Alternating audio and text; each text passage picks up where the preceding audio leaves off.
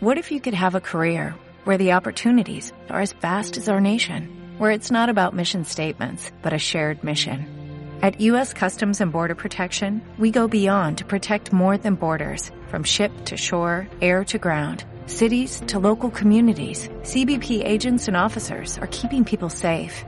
Join U.S. Customs and Border Protection and go beyond for something far greater than yourself.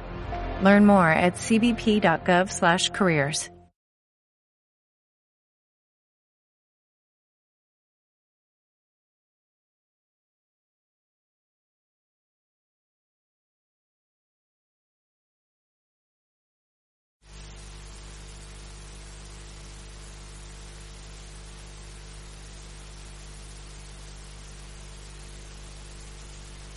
Buenas tardes a todos, les damos la bienvenida desde la Biblioteca Nacional Mariano Moreno. En esta oportunidad la bibliotecaria Claudia Beati nos va a hablar del control de autoridades en los nombres personales. Esta es la segunda capacitación que organiza la biblioteca y vamos a tener con posterioridad unas 10 capacitaciones más.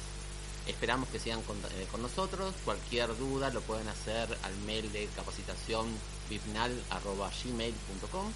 Y también pueden inscribirse y ver la conferencia, el video y las consultas en el campus virtual de la biblioteca, que es campusvirtual.bn.gov.ar.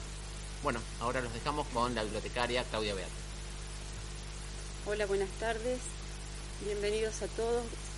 Quiero agradecerles haberse conectado en esta nueva oportunidad de transmitir los conocimientos y la práctica que estamos haciendo en la Biblioteca Nacional sobre control de autoridades. Vamos a tratar hoy, vamos a ver algunos lineamientos sobre la normalización de nombres personales. Y antes de comenzar con la presentación, les quiero hacer un anuncio de la biblioteca y recordarles a todos los bibliotecarios que en el mes de noviembre nuestra biblioteca va a organizar la reunión nacional de catalogadores. En el PowerPoint van a ver las indicaciones de las fechas. Se van a realizar desde el 15 al 17 de noviembre de este año. La convocatoria está abierta a todos los que quieran participar, presenten trabajos. Estamos ansiosos por saber qué es lo que está sucediendo en los procesos técnicos de las bibliotecas del país. Y bueno, está hecha la invitación. También quiero agradecer a todas las personas que se están conectando vía YouTube y a los que se inscribieron para poder ingresar desde el campus de la biblioteca. Viendo la lista de participantes, vemos que hay una gran cantidad de personas interesadas en este tema.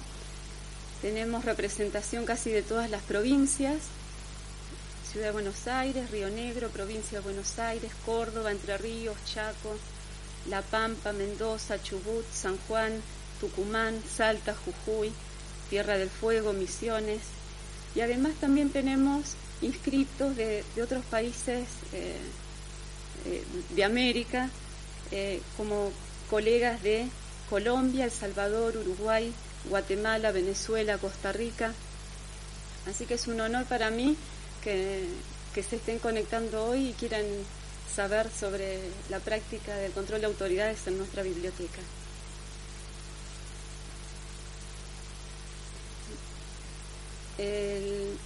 Vamos a hablar sobre los objetivos que tiene esta charla que hoy les doy y que quiero comentarles. Si bien vamos a hacer foco en los nombres personales, el objetivo de esta charla es conocer los requerimientos necesarios para la realización de un registro de autoridad, sus niveles de formulación y las fuentes de referencias utilizadas. Las pautas que se expondrán buscan abrir un camino para el trabajo cooperativo y la formación de un catálogo nacional de autoridades. El control de autoridades me parece oportuno repasar un poco la definición. Es el proceso consistente en asegurar que cualquier entrada elegida como un punto de acceso en el catálogo, sea un nombre, un título o un tema, sea única y no pueda confundirse por ser idéntica con ninguna otra que ya esté almacenada en el catálogo o que pueda estarlo en el futuro.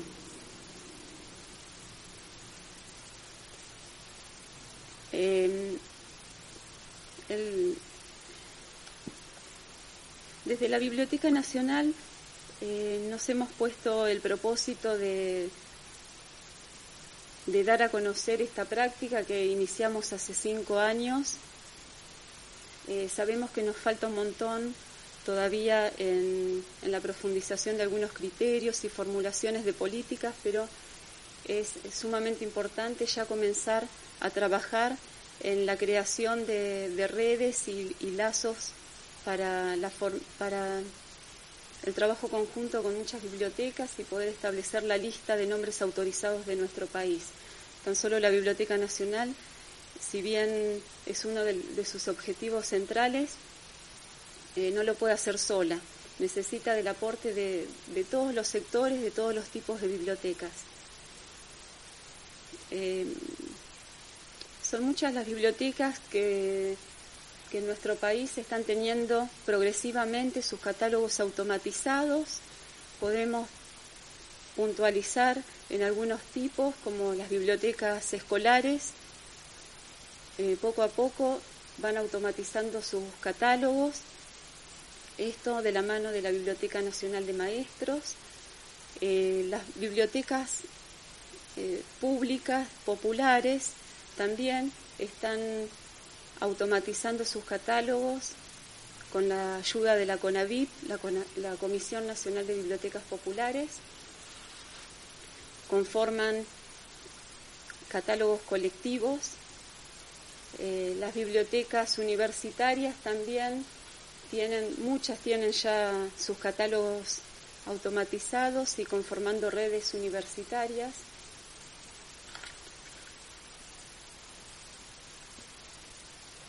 Sí, el control de autoridades en el proceso técnico, ¿sí? Es uno de los pasos fundamentales, ¿sí? Para la correcta recuperación de la información, ¿sí? Para recuperar adecuadamente los documentos. En función de los objetivos fijados que nos propusimos desde la división, normalizar los puntos de acceso de nuestro catálogo como primer objetivo. El segundo, establecer las formas normalizadas de los nombres de nuestro país. Y el tercer objetivo puntual que tiene esta área es contribuir con la recopilación de la bibliografía nacional y cooperar en la elaboración de bibliografías locales. En función de estos objetivos, el trabajo de normalización realizado en nuestro catálogo bibliográfico, ¿sí? Podemos decir que nuestro catálogo de autoridades hoy cuenta con 46.000 registros de autoridad. La mayoría son registros de creación original. Tenemos un porcentaje de catalogación por copia. De esos 46.000 registros, tenemos 10.948 registros de autoridad que corresponden a los nombres personales.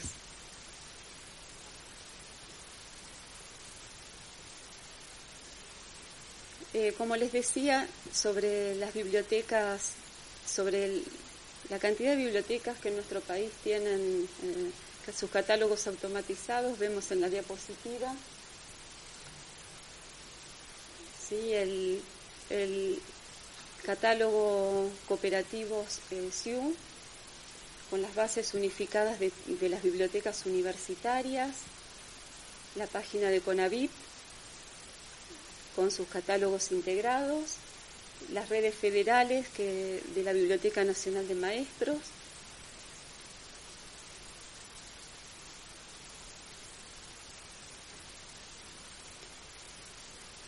En el PowerPoint les quiero mostrar los números que les mencioné hace instantes sobre cómo está conformada nuestra base de autoridades. Todos los tipos de registros de autoridad que se elaboran.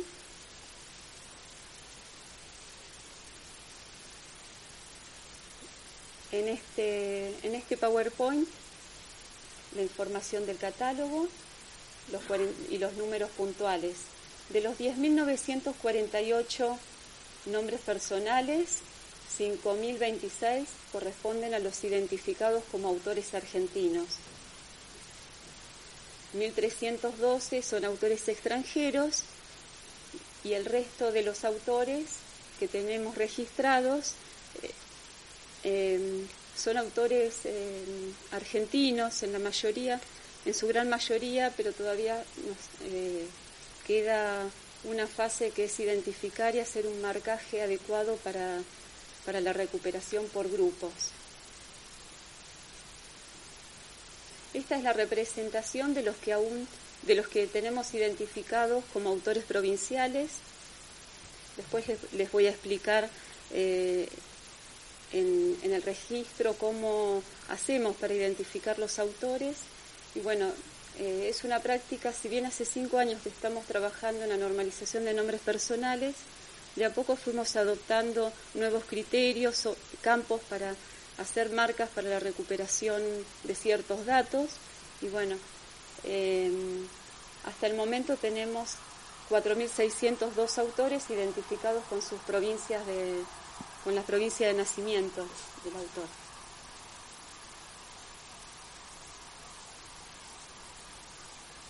Estos son los datos extraídos en cuanto a cantidades por provincia.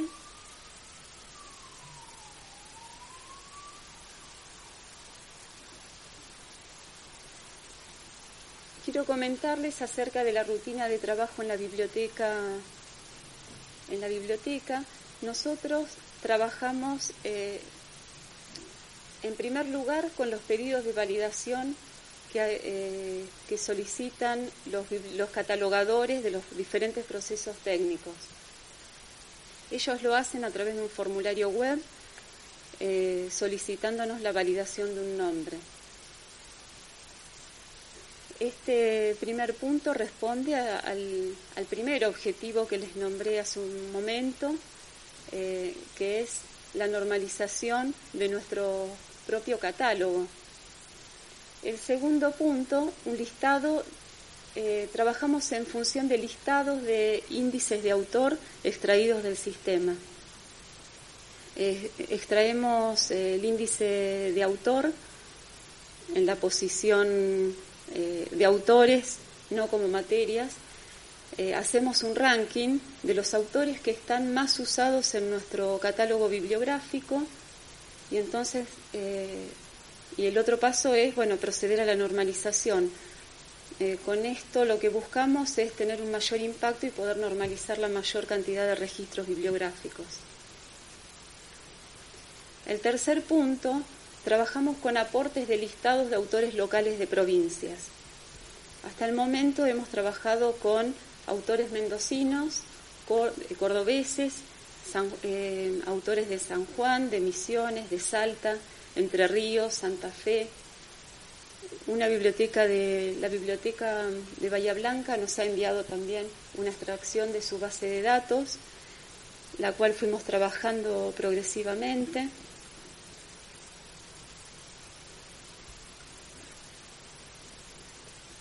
Entonces, cuando nosotros, pensando en las gestiones que se realizan desde la biblioteca para acercarnos a todas las bibliotecas del país, firmándose acuerdos de cooperación, pretendemos que poder ofrecerles capacitación en los diferentes temas de procesamiento técnico, tener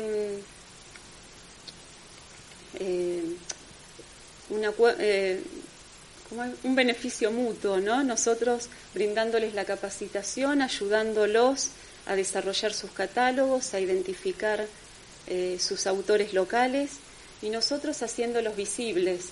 Con la infraestructura que tiene la biblioteca y como referente del país, me parece que podemos hacer un catálogo nacional de autoridades. Todos los tipos de bibliotecas pueden aportar algo. Lo que creemos es que lo que tenemos que perseguir es evitar la duplicación de trabajo. Cada biblioteca, desde el ámbito en el que está, desde el académico, desde las bibliotecas populares, desde las bibliotecas escolares, todos tenemos autores y usuarios a los cuales nos dedicamos. Entonces, si cada uno aporta un poquito, creo que podemos conformar y completar nuestro catálogo nacional. La formación de un catálogo nacional de autoridades nos va a proveer a todos difusión y visibilidad de los datos de autoridades. Como todos saben, el catálogo de autoridades de una biblioteca nacional es la fuente de referencia para todos los países en la búsqueda de formas autorizadas de los nombres de ese país. Entonces, nosotros lo que queremos es brindar la mayor cantidad de datos y sin el aporte de cada una de las bibliotecas sería un trabajo muy lento. La Biblioteca Nacional desde el año pasado ya cuenta con su catálogo en línea, alojado en la página de la biblioteca. Ingresando al catálogo bibliográfico se puede cliquear y hacer una búsqueda específica en la página, en el catálogo de autoridades.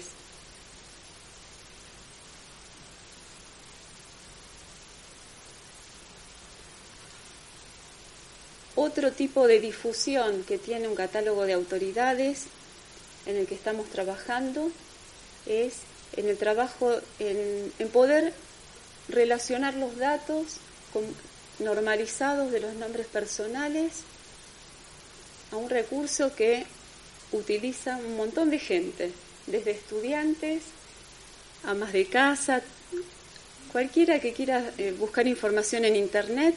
Los primeros resultados que aparecen son los de la Wikipedia, ¿sí? Un sitio colaborativo. Entonces nosotros lo que queremos hacer es colaborar con nuestros datos de autoridades y enlazar cada uno de los nombres argentinos con el dato de autoridad. Si ven en la pantalla un artículo de Miguel Cané con toda la información biográfica de este autor, con bibliografía del autor, y en la parte inferior se divisan los datos de autoridades, ¿sí? Los enlaces a las diferentes bibliotecas que tienen esa entrada normalizada. Si uno cliquea en BNA, podrá ir directamente al catálogo de autoridades para ver el registro.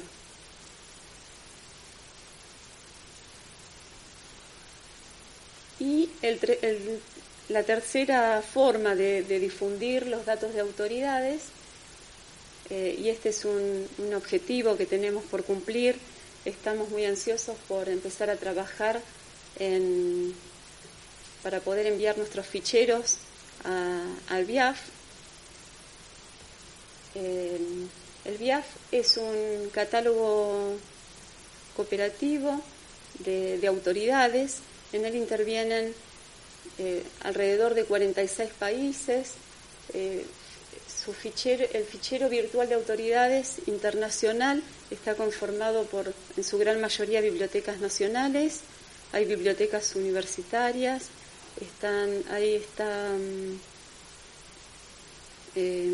las bibliotecas que trabajan en el programa cooperativo de catalogación de autoridades de la Library of Congress. Son muchísimas. En el mapa de la página BIAF pueden ver la representación que hay. En América tiene un globito Chile. Ellos participan con sus ficheros. Bueno, nosotros queremos sumarnos también a esta iniciativa y a aportar nuestros nombres.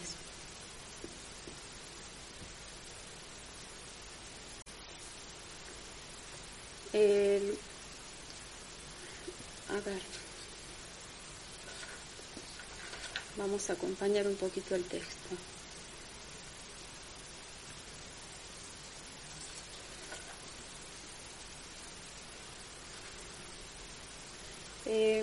Es sumamente importante, como dijimos, la identificación de los nombres personales, porque en un catálogo lo que provee es precisión en la recuperación. Si no existiera el proceso de identificar cada uno de los nombres y diferenciarlo en un catálogo, cuando una persona busca, por ejemplo, por autor Miguel Cané, podría recuperar obras de personas que se llaman del mismo modo. Tenemos el caso de Miguel Cané que lo tomamos como ejemplo hoy, ¿sí? Miguel Cané padre, Miguel Cané hijo, ¿sí? Es por ello que nosotros identificamos cada uno de los nombres homónimos y los diferenciamos por las fechas. Tenemos que tener en cuenta un nombre puede estar en un catálogo bibliográfico de dos maneras: como autor, ejerciendo responsabilidad total o parcial de una obra, puede ser como un autor, como un traductor, como un adaptador, un ilustrador, y como tema, cuando una persona es objeto o estudio de un documento. En de esas dos formas es la que podemos recuperar a los autores con precisión en un catálogo bibliográfico.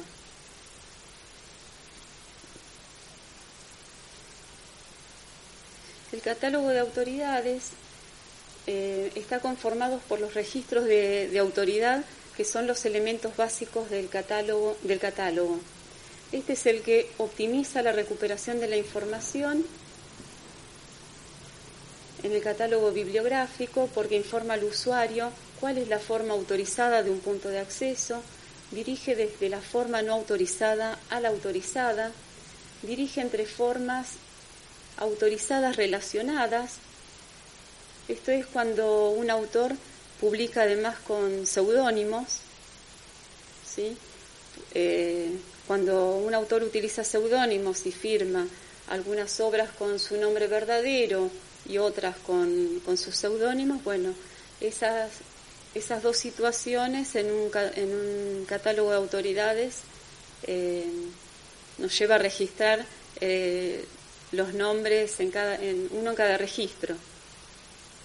Individualiza cada punto de acceso con datos específicos, esto que les decía de Miguel Cané, diferencia nombres iguales, y en la diapositiva podemos ver, yo puse de ejemplo a Andrés Rivera, que es la forma autorizada con los datos puntuales que va a diferenciar, de otro Andrés Rivera.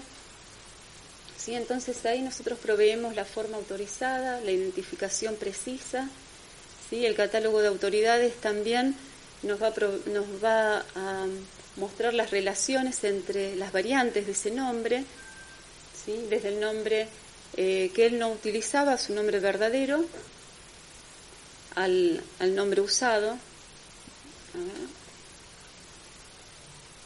al nombre verdadero.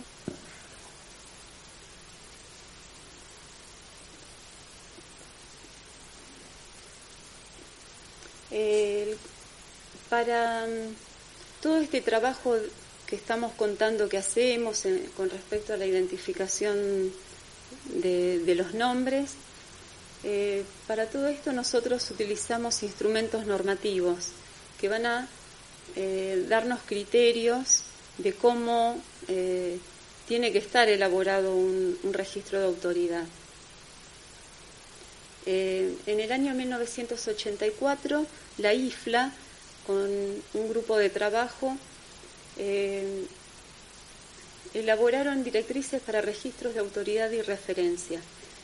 En este primer trabajo se establecieron las bases y los elementos necesarios para la normalización de los nombres personales, los nombres de entidades y se me apagó el PowerPoint.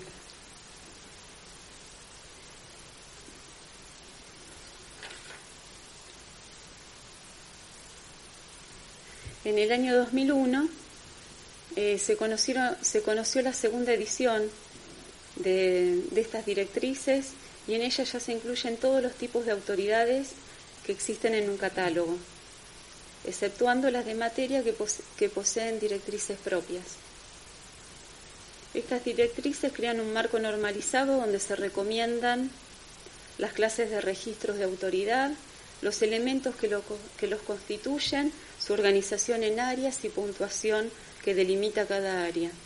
Sin embargo, las directrices no intentan especificar la forma o estructura de los encabezamientos autorizados y el de las referencias, como tampoco prescriben la puntuación que debe utilizarse dentro de un determinado elemento.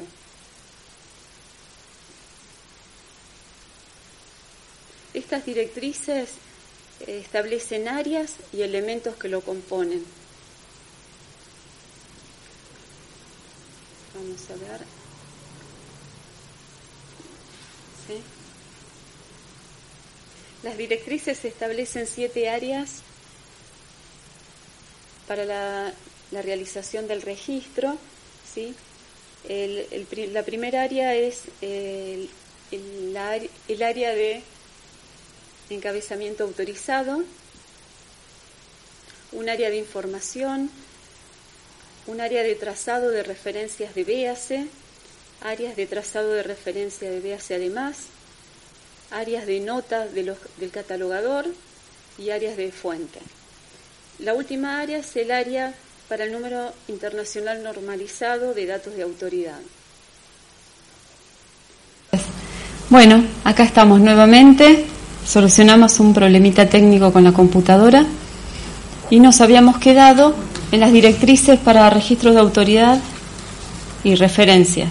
¿Sí? Habíamos dicho que estas directrices establecían 7 áreas con los elementos que debe contener cada una de las áreas. Si vemos el PowerPoint, ¿sí?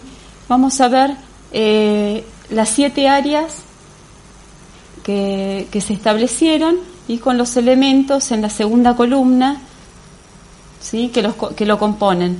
Al costadito lo que hice fue agregar los campos mark, ¿sí? Para que ya vayamos viéndolos y que vayamos pensando en la obligatoriedad de cada uno de los elementos y en qué áreas están. El área del encabezamiento autorizado es un área obligatoria, es un dato obligatorio, la nota pública.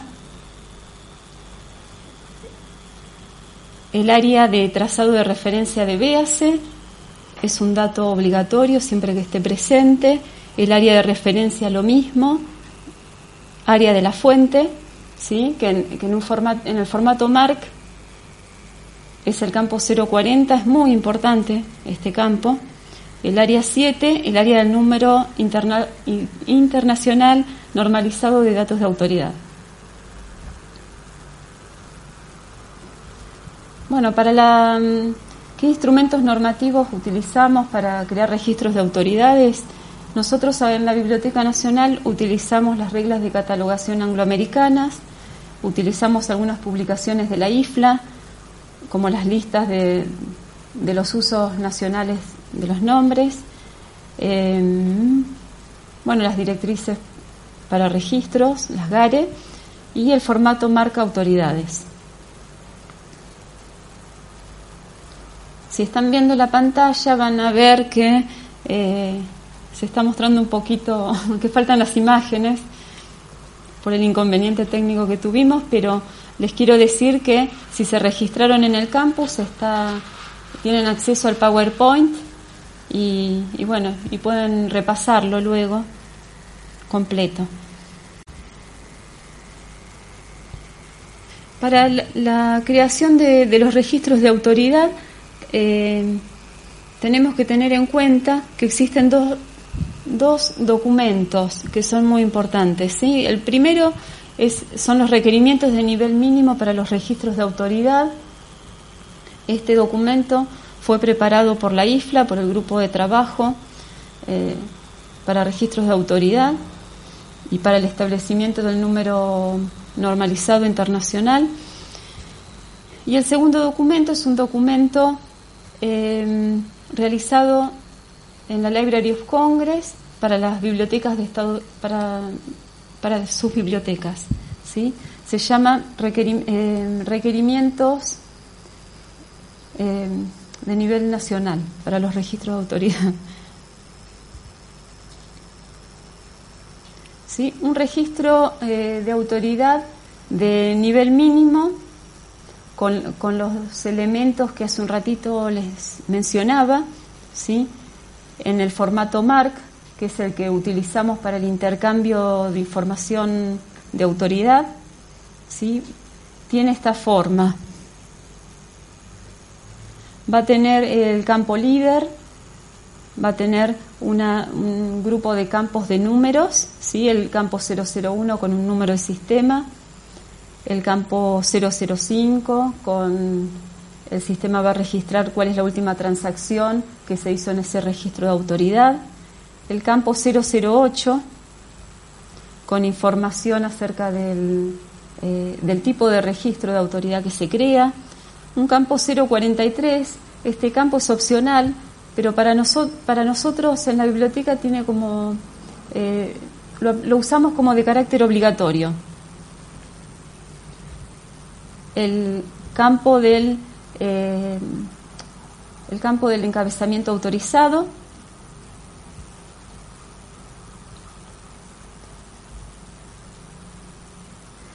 luego dependiendo del tipo de autoridad que estemos registrando, un registro de autoridad también puede tener campos 400, que es el área de las referencias de véase, ¿sí? Estos campos y esta información es la que remite el usuario en la recuperación de la información del encabezamiento no autorizado o formas variantes del nombre al nombre autorizado.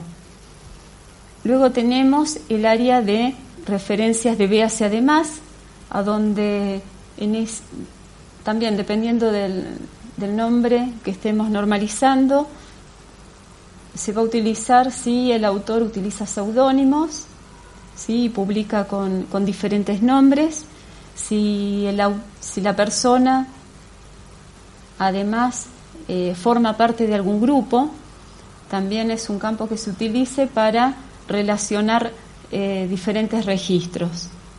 Por ejemplo, para los integrantes de un grupo musical y que además son solistas, estos registros generalmente utilizan el campo 500 o 510 para relacionar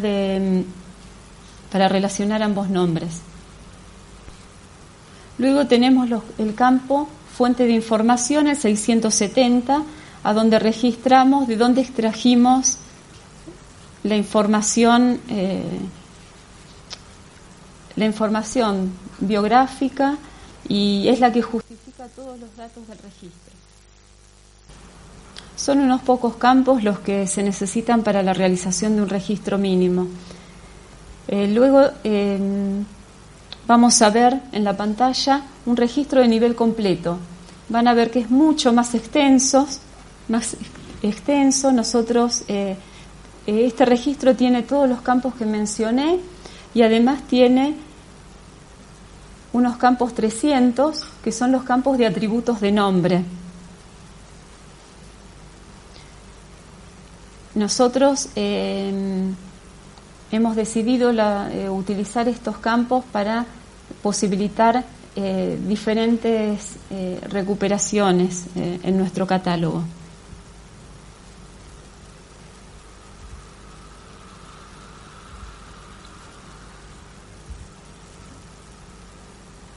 ¿Sí?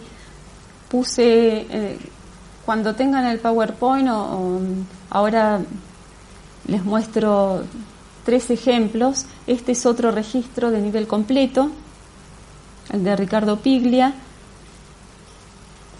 Van a poder observar nosotros los campos obligatorios están, los campos de números, los campos de códigos, el encabezamiento, referencias de véase, referencias, las fuentes de referencias utilizadas para la creación de este registro. Y después tenemos los campos de atributos, lugar de nacimiento, tenemos un campo que nos dice cuál es el área en la que se desenvuelve este autor. Tenemos las ocupaciones también, registramos el género, el idioma en el que el autor transmite sus obras. Son datos que registramos en el registro de nivel completo.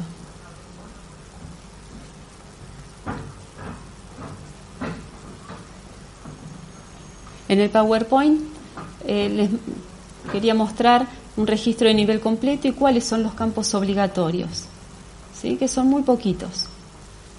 Dependiendo de cada biblioteca puede crear un registro mínimo y va a estar dentro de todos los parámetros aceptables para el intercambio de autoridades, ¿sí? Y si la biblioteca decide registrar los atributos, también lo puede hacer y es muy bienvenido. Si no, nosotros siempre lo que tratamos de hacer es ir enriqueciendo cada uno de los registros mínimos. Hace un ratito les comentaba que que tenemos nuestro catálogo de autoridades en línea, y si cuando lo empiecen a utilizar van a notar que hay diferentes tipos de registros. En cuanto a la formulación, hay registros de nivel mínimos, hay registros con algún criterio que en otros no se va a reflejar. Esto tiene que ver con el inicio del trabajo, ¿sí? Y con la profundización en el tema. Estamos trabajando para que la base sea totalmente consistente con la información que los provee. Así que bueno, les quería aclarar eso. Con respecto a la utilización en los registros de nivel completo, al registro de los atributos de un autor, nosotros creemos que estos campos tienen un potencial enorme en la recuperación en el catálogo de autoridades y su vinculación con el registro bibliográfico.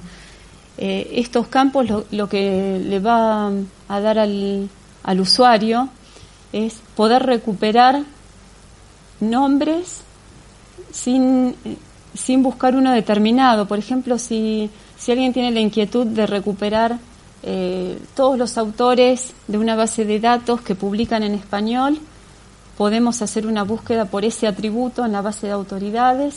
Si queremos cruzarlo con autores que sean de determinada provincia, vamos a poder recuperarlos. Si autores que se publicaron en determinada disciplina, también podemos obtener el grupo de autores que se dedican a cierta disciplina. Y después desde ahí, bueno, ir buceando entre los nombres y llegar al documento que estamos buscando. Esto es algo que nosotros nos planteamos para una segunda etapa de nuestro OPAC, poder ofrecer esta recuperación. Y de todos los catálogos de las bibliotecas nacionales que consultamos, tenemos un catálogo que siempre lo estamos mirando y nos encanta porque es el que refleja cómo se puede buscar por atributos y llegar al nombre, y luego ir al catálogo bibliográfico y poder acceder a las obras. Es el catálogo de la Biblioteca Nacional de Francia. Si vemos en la pantalla, pueden ver la dirección electrónica, ¿sí? y la sección del control de autoridades. Luego de la presentación podemos hacer una búsqueda y mostrarles los detalles de la recuperación. Si no, tienen el enlace para para verlo y descubrirlo.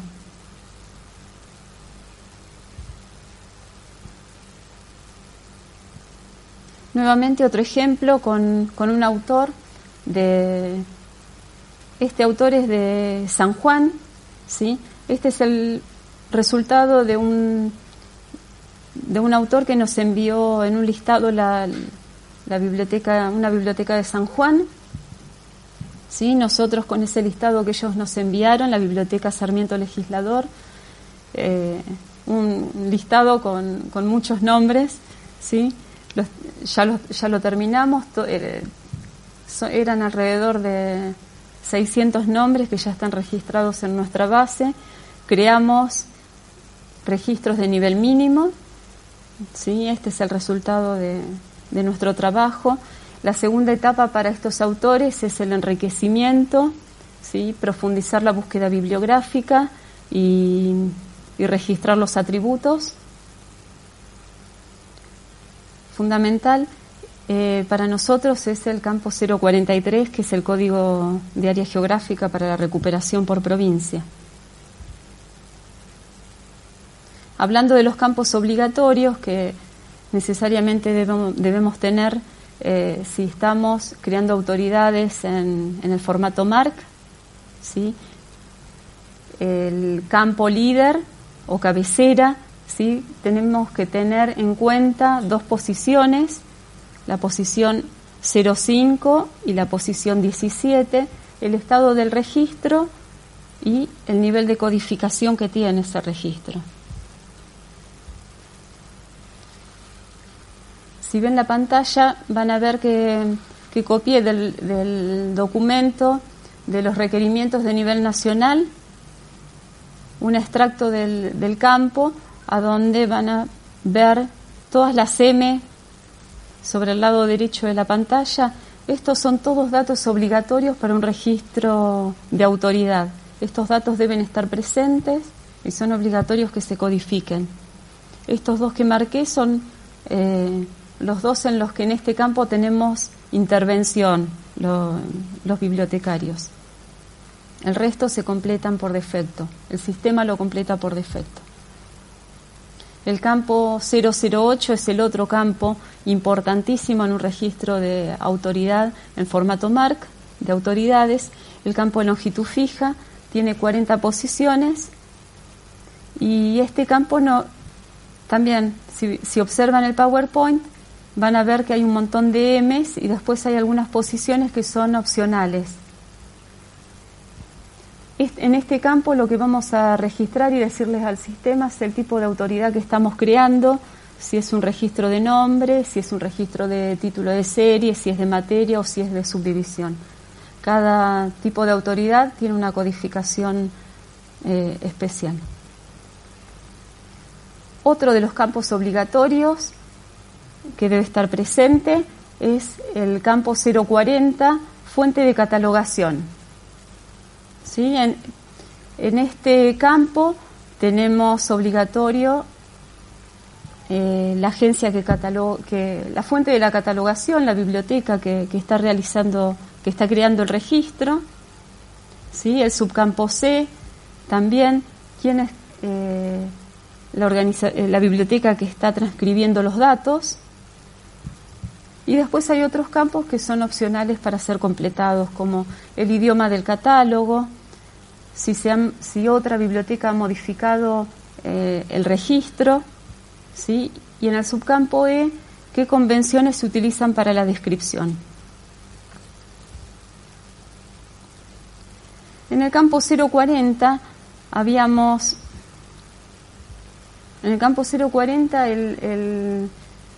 se completa con un código de organización. Este código debe solicitarse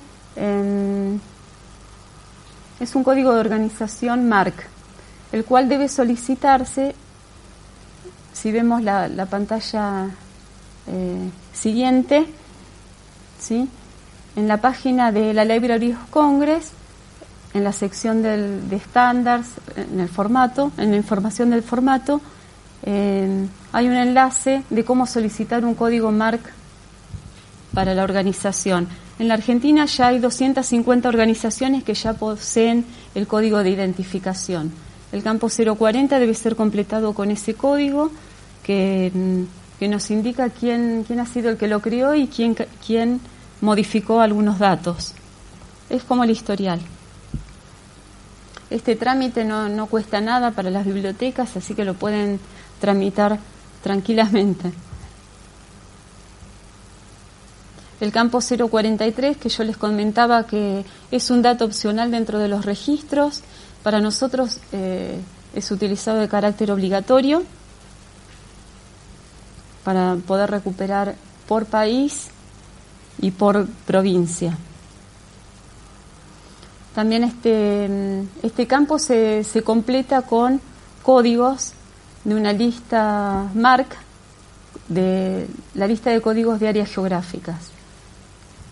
Nosotros completamos acá en la biblioteca el subcampo A con el nombre del país, de nacionalidad del autor.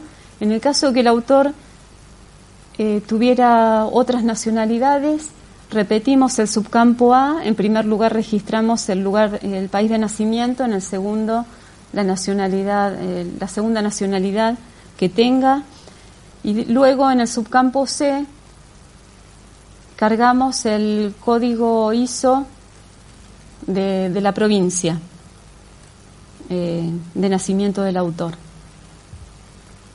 ¿Sí? ¿Qué es esta?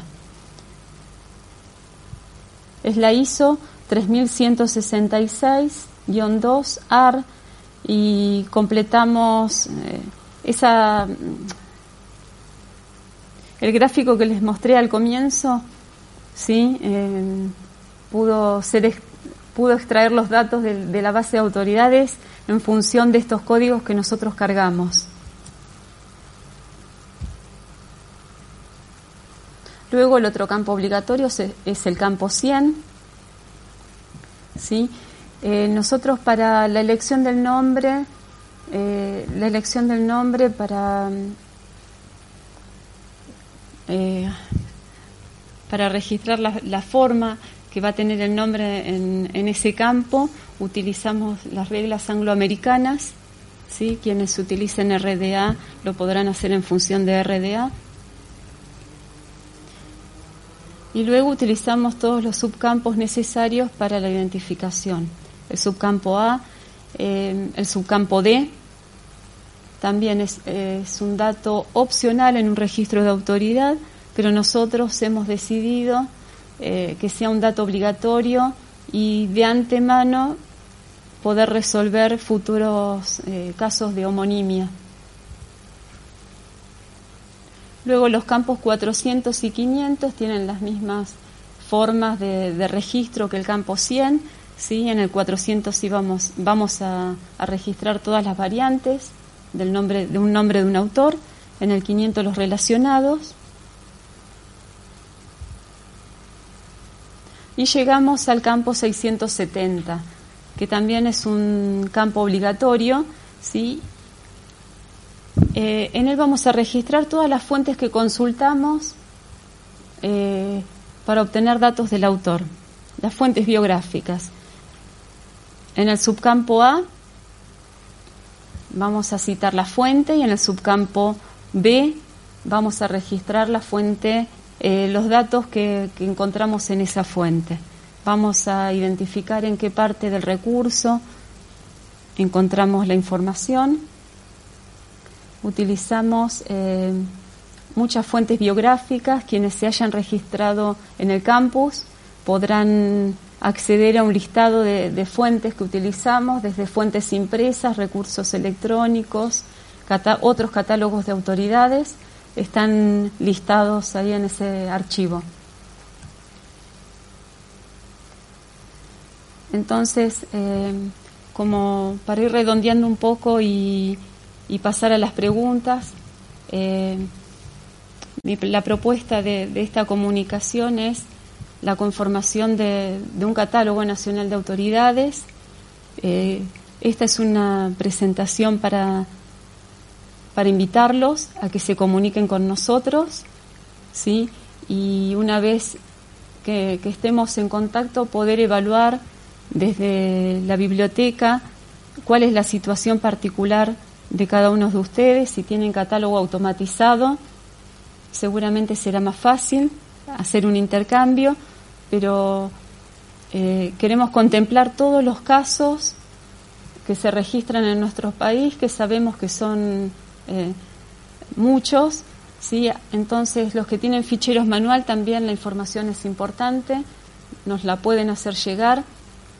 Queremos puntualizar y a través de esta charla, qué datos nos tienen que enviar. Esos son fundamentales independientemente de la forma. Si es un formato MARC, genial, porque nuestros sistemas enseguida los vamos a incorporar al catálogo. Si es mediante un formulario u otro tipo de archivo, ya vamos a ver de qué manera nos pueden hacer llegar esta información. Pero no nos detenemos, y quienes no tienen un sistema integral de gestión, quienes no utilicen el formato MARC, no se detengan, y quiero que se comuniquen y trabajar en esto. Y también contarles que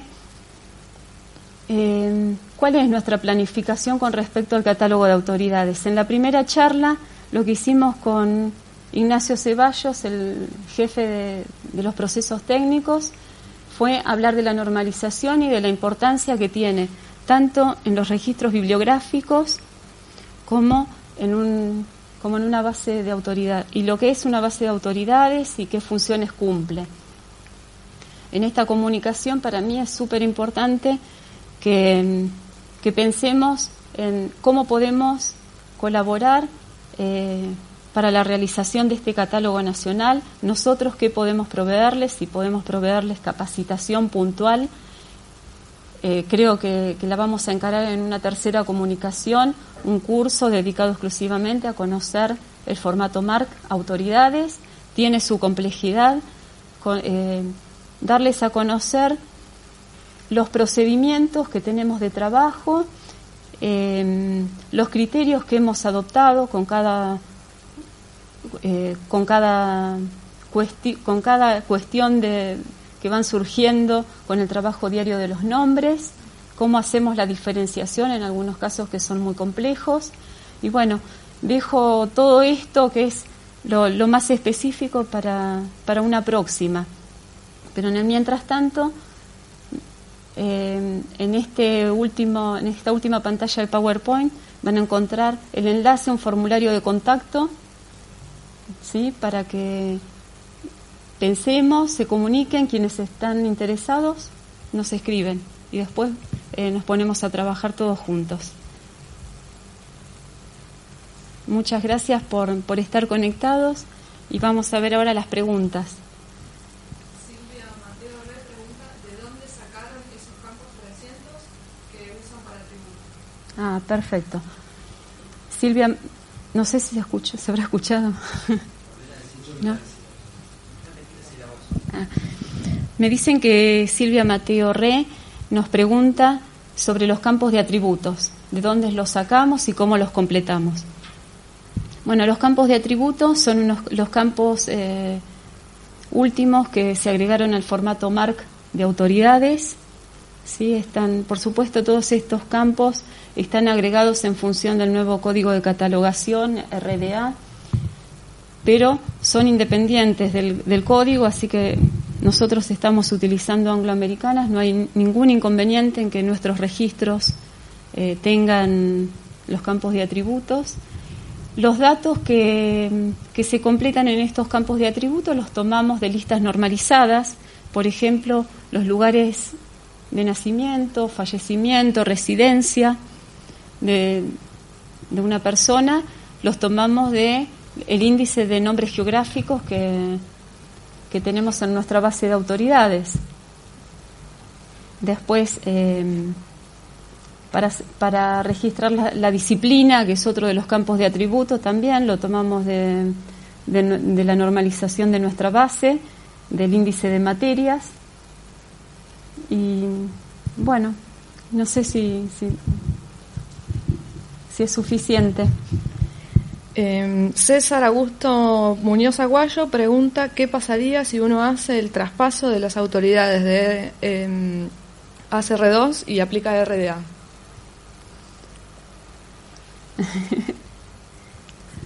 No habría muchos inconvenientes en hacer el traspaso. Nosotros estamos utilizando angloamericanos, no descartamos que en el futuro tengamos que cambiar de código. Por el momento no es algo próximo, falta mucha capacitación, tenemos que estudiar un montón todavía, tenemos que ver cómo se adecúa nuestro sistema. No perdemos de vista todo lo que está sucediendo y las diferentes implementaciones que están teniendo algunas bibliotecas, pero como estamos trabajando dentro de un marco normalizado con directrices internacionales, en el momento del pasaje vamos a ver qué sucede, pero creo que no va a pasar nada, que va a estar bien. Y también consulta sobre el trabajo, si se trabaja con autoridades para materiales cartográficos. Sí, trabajamos de hecho, nosotros tenemos una sección en la biblioteca que es la mapoteca, una sala especial, y bueno, normalizamos todos los puntos de acceso de nuestro catálogo, de ese material también, y los catalogadores nos van haciendo los pedidos necesarios. Estamos desarrollando registros de género forma de materiales cartográficos en función de los pedidos que nos están haciendo. Y sí, normalizamos todo para todos los tipos de materiales que la biblioteca posee. Nosotros estamos trabajando para normalizar esos puntos de acceso. César Augusto Muñoz Aguayo, que escribe desde Río Grande, quiere aportar 2.500 registros y te pregunta si se pueden enviar un listado RTF. Sí, se puede. Como les dije hace un ratito, en cualquier formato se puede. Nosotros tenemos un equipo en el Departamento de Procesos Técnicos, de biblioinformáticos, le decimos, nos van a ayudar a hacer el pasaje. También está la unidad de gestión del sistema, que nos van a dar una mano en el trabajo técnico, y bueno, queremos formar este catálogo nacional, compartirlo con ustedes, no dupliquemos el trabajo, economicemos. Esta es una tarea muy cara para las bibliotecas pequeñas. La Biblioteca Nacional ha creado esta área, ha dotado al área con 10 bibliotecarios, que no es poco. Estamos tratando de tener todos los puntos de acceso normalizados, y bueno, estamos al servicio de todos. Nada más. Bueno, me dicen que no hay más preguntas. Está mi correo electrónico en pantalla, cualquier duda que tengan se pueden comunicar. Recuerden que se pueden descargar registros en formato marca autoridades desde nuestro catálogo, ¿sí? Tienen que hacer clic en enviar por correo electrónico, y si no completan ninguno de los casilleros, el registro se descarga, y si no, se lo envían por correo electrónico. Espero que pronto podamos ofrecerles la conexión vía el protocolo Z3950, y reitero la invitación que hice al comienzo para la reunión nacional de catalogadores, que va a ser en el mes de noviembre. Así que bueno, esa es una excelente oportunidad para vernos en vivo y intercambiar. Muchas gracias a todos por estar conectados. Nada más.